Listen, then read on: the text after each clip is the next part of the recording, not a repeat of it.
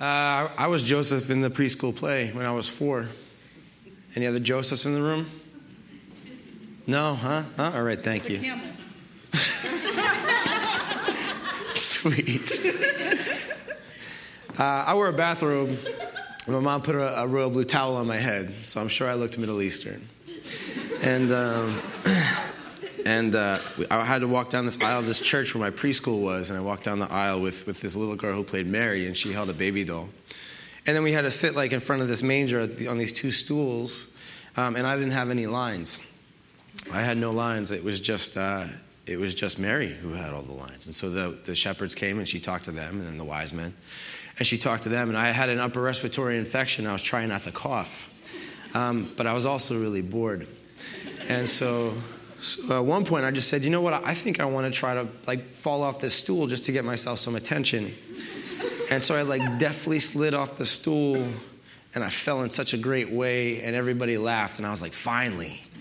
That's what it felt like. I was really because you know what, Joseph, just like what it feels like in this passage, Joseph is sort of, unquestioningly faithful and dutifully obedient. He sort of plays this weak-willed role, right? It's a role with no lines. It's this role where he just sort of sits by the side and maybe kicks and falls over a bale of hay. I don't know. And I think about the way Joseph was, and that was my faith. My faith in maybe 4 to 15 or 4 to 16 years old or so. My faith was dutifully obedient and unquestionably faithful, just like Joseph. And so I didn't know what that meant necessarily. I never liked going to church, ever. So it's ironic that I'm a pastor. But so it wasn't about church, but it was more about this culture, right? I tell people you love Jesus. So I did. You tell people you love Jesus. And then don't hit your sisters. Pray before you eat. Don't say bad words. Come on, what are some other ones? Don't lie, right? And so every time I said, oh, God, I got punished. That was a big deal. So don't say, oh, God. And do the right thing. When you're singing in Sunday school, just sing a little louder, all right? That's what I did. That's who I was. I was unquestioningly faithful and dutifully obedient, just like Joseph was. Our Sunday school, we used to bring in jars of peanut butter for the less fortunate. Just peanut butter.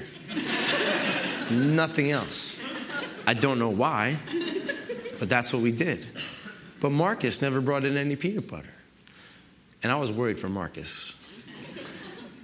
One time I asked my Sunday school teacher, I said, is Marcus going to be okay? He doesn't bring in peanut butter. He doesn't really sing. And I don't remember what she said, but it wasn't a convincing answer. And so I remember being worried about Marcus. And I remember laying in bed one night. I laid in bed. And I was trying to think about eternity. And I was laying in bed. I must have been 8, 9. And I remember something finally hit me about eternity. And this shiver went down my spine. And I got really worried because I wasn't thinking about eternity in heaven. I was thinking about eternal torment, hell. And I was concerned that Marcus might go there. I was concerned that maybe I might go there too. And so I just was dutifully obedient, and I was unquestioningly faithful. I got a little older. I went to youth group, and my youth group teacher, our pastor, talked to us about alligators. Now, why would a youth group pastor talk to you about alligators? Does anybody know? Because they didn't evolve. Thus, Genesis is true, and the earth is 6,000 years old. Take that, Darwin. So I came home and I was all excited, and I ran to my dad. I said, Dad, alligators never evolved, which means Genesis is true. And my dad gave me the smile, but the smile was oh, Jonathan, it's all going to come crashing down for you soon. You just wait and see. You just wait. And little did I know my dad was going through his own process. And it was all crashing down for him at the time. Maybe I should talk to her about that eventually at some point. But I wanted to be with my youth group person, and I wanted to believe in Genesis and about alligators and all the rest because I was afraid. I was really afraid. What if I got it wrong? What if I read Scripture the wrong way? What if I disobeyed God in such a way where God said, you know what, eternity is torment, and shivers went down my spine, and I was afraid. What if I love the wrong people, and what if I love them too much, or what if I condone someone's actions? Will I spend eternity somewhere else? And so I was dutifully obedient and unquestioningly faithful, just like Joseph is, right? Just like Joseph. And then I turned 16. And why didn't Joseph just divorce Mary? Weak. That man, listen, if somebody came to me who I loved and said, I'm pregnant, but it's not your baby, it's the Holy Spirit's. Oh, come on. Come on. I would never, it would be over. It would be over. Joseph is a weak man. Unquestioningly obedient, dutifully faithful. Flip it around if you want to. And so I said, I'm going to rebel. I'm going to rebel against Joseph. I'm going to rebel against this whole idea. I want to be a little bit more like Jesus, because there's this one time when Jesus, he was at Passover with his family, and then his family left. They were traveling back from Passover, but Jesus stayed in the temple and was teaching. He was gone for 3 days, right? And this time, it's not like Home Alone, okay? You got to understand, it was a lot different, all right? There's probably a big caravan, 60, 70 people. And in this big caravan, Jesus might have been wandering around with other people. But no, he was back at the temple. So they had to travel back the 3 days to go find him. And in the scriptures, it shows us that it wasn't Joseph who said anything. It was Mary. Mary said, you're causing us great anxiety. And Jesus says, stop it. I'm in my Father's house. Joseph just sits there.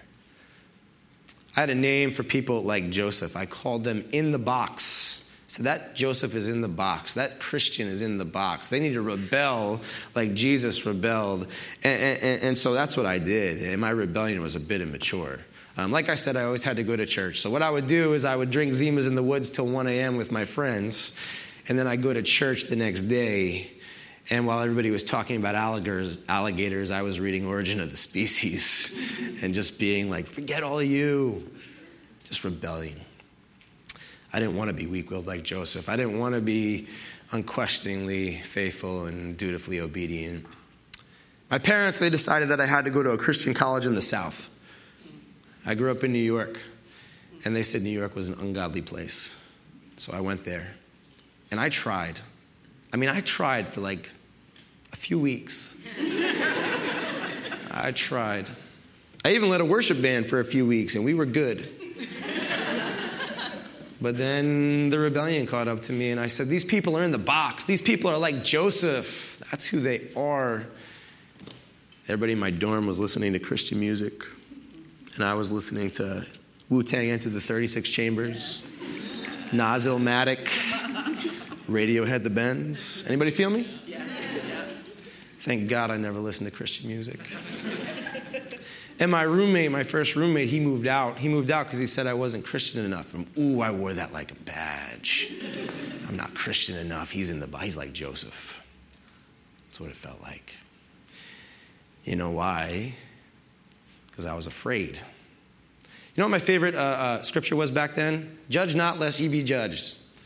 That is the favorite scripture of every immature person in the world. And it's the favorite scripture of every immature person in the world because what we really mean is, let me do whatever I want and stop bothering me about it, right? That's what we mean.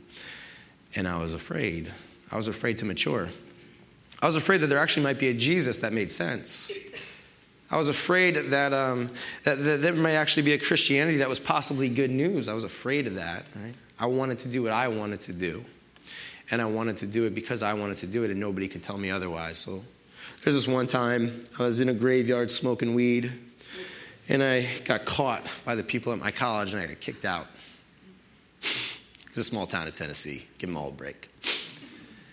And I got kicked out, and I burned bridges on the way out. I said, judge not, lest ye be judged, everyone. And I said, you're all in the box. You're all like Joseph. You're all unquestioningly faithful and dutifully obedient, you weak-willed people. And then by the grace of God, I made it to grad school somehow. And I met this girl in grad school, this woman in grad school. And she said, I won't date you unless you go to church. And I hadn't been to church in years. Actually, the first thing she said was, I don't date white guys. And then she said... That's what she said first. And then she said, I don't want to date you unless you go to church. And now, so I went to her church, and it was awful. It was really bad. It was big, but bad. And now we go to church together. And she played guitar up here a second ago, so that's kind of cool. But what happened was in this grad program is there was this holy curiosity going on. And in this holy curiosity, we had this professor. Her name was Dr. Hurley, and I cannot for the life of me remember what our class was called. Do you remember what our class was called? No, I can't remember. And all of a sudden, Dr. Hurley opened up my eyes. She made us read books, The Cross and the Lynching Tree by James Cone, Why Are the Black Kids Sitting Together at the Cafeteria? She introduced me to Toni Morrison. Don't know Toni Morrison? Ooh. I had to read this book called The Pedagogy of the Oppressed by Paulo Freire, and it was amazing, and it changed my life. And then Dr. Hurley, she said, you know what, the gospel message is a lot like these books. And I said, what? She said, it's good news. And I said, no, well, it's like this? It's good news for marginalized and oppressed people that I'm reading about? Are you kidding me? That's real? She said, yeah, it's even realer than that. She said, it's subversive, and it's rule-breaking, and it's rebellion, but rebellion with maturity. And then she said, it's like Joseph. Joseph's unquestioning, whatever, he's, dutifully, whatever those words I said before. Right? Unquestionably faithful, dutifully obedient. And then you start to read about Joseph. I want to read to you about Joseph. So let's read about Joseph. And this is the problem when you don't use your notes. You got to go all the way through. Because Joseph, her husband, was faithful to the law and yet did not want to expose her to public disgrace, he had in mind to divorce her quietly. But after he had considered this, and I stop right there, because you all know what the Greek translation of after he had considered this is? It's thymos. Come on, you all knew that. English translations are the worst. They are the worst. After he had considered this. You know what thymos means? It means wrath. That's what thymos means. It means Joseph was feeling great wrath. He was angry. He was the guy that was like, nah. He was that guy. He was the guy that was like, this is a mess. I can't believe this actually happened. You're lying to me. He was that guy.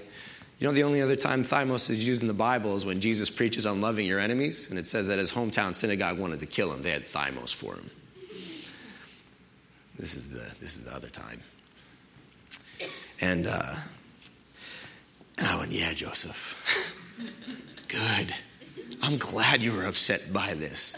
But you know what Joseph needed to do if Joseph was unquestioningly obedient and dutifully faithful? You know what Joseph would have to do? He would follow God. He would follow his scriptures. He would follow the law. That's what he would do. And we all know what the scriptures say, right? Because we all read Deuteronomy 22. Y'all don't read Deuteronomy 22? If a man happens to meet in a town and a virgin pledged to be married and he sleeps with her, he shall take both of them to the gate of that town and stone them to death, the young woman because she was in town and did not scream for help, which is messed up, and the man because he violated another man's wife. You must purge the evil from among you. So what Joseph does, if he's obedient and faithful, what he does is he goes and he finds Mary and the man who knocked Mary up, and he stones them to death. Because that's what the scripture tells you to do. That's what God tells you to do. That's what the law tells you to do. That puts you in the good graces of God. That's what it does. All of a sudden, Joseph doesn't look so obedient and faithful. All of a sudden, we got to redefine what obedience and faithfulness looks like. Here's this other passage.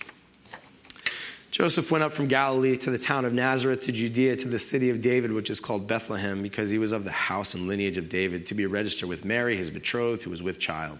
Now, I'm not saying this is true or this happened. I'm saying it's a possibility. But there are Middle Eastern scholars. If you ever want to read a really good book, read a book called The Middle Eastern Jew. It's fantastic. It gives you a lot of culture and context. Okay?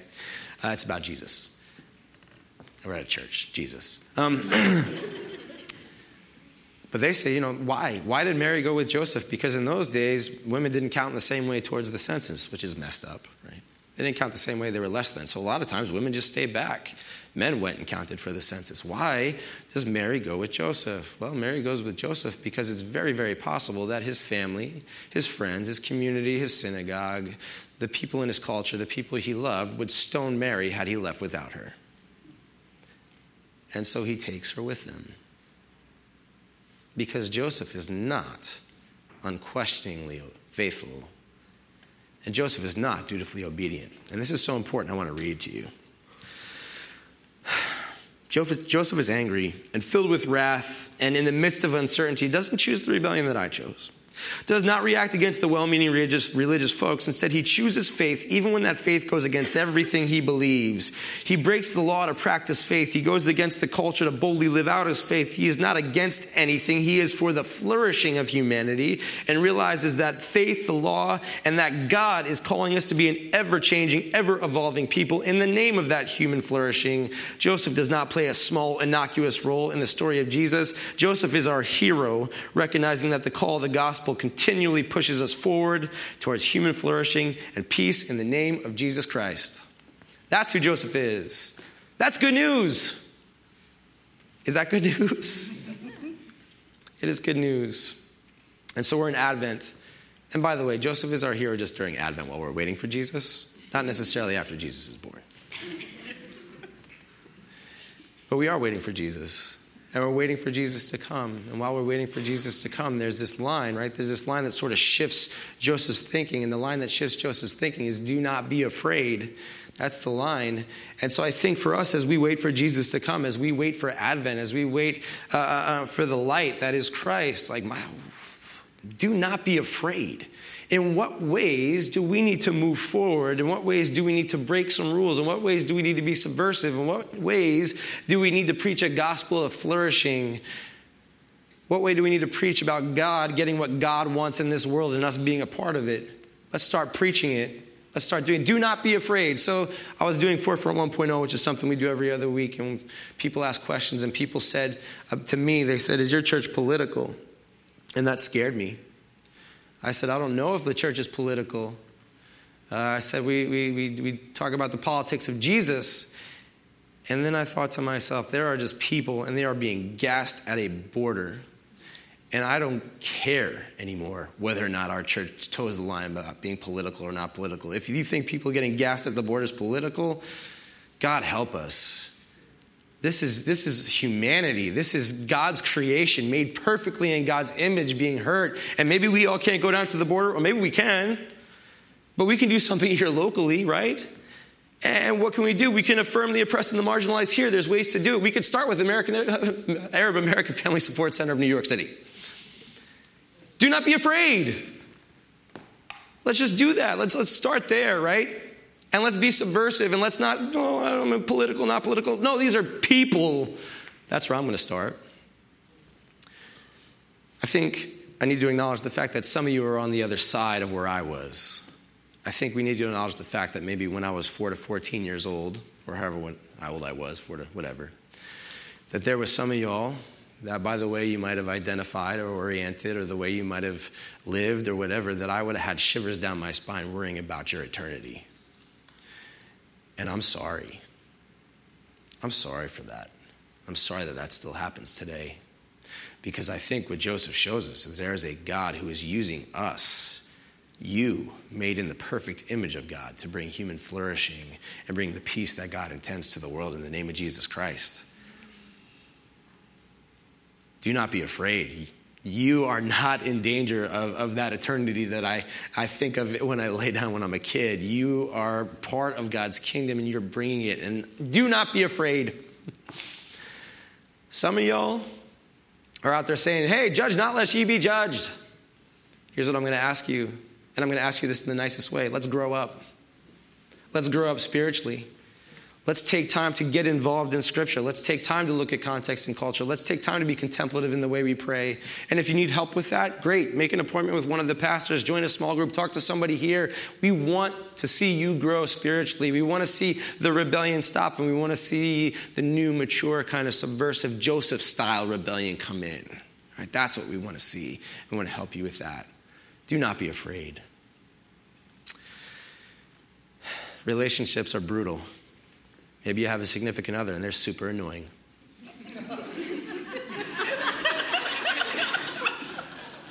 Not my wife. Nope. But y'all do probably.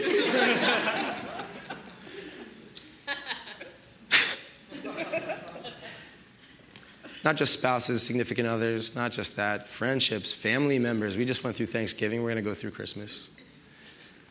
People at work, and we're stressed, and we're like, I don't think I'm ever going to get through to this person. It's almost like we're playing two different sports. They're playing golf, and I'm playing tennis, right? Like, how is this going to work? Do not be afraid. You know what Joseph does? Joseph shows incredible, radical grace. And guess what we get to do if we want to? Show incredible, radical grace. Now, maybe we have to show that with lots of boundaries. And maybe we got to forgive first. Maybe we got to ask forgiveness. But do not be afraid. Estrangement's not an option in God's kingdom. Do not be afraid.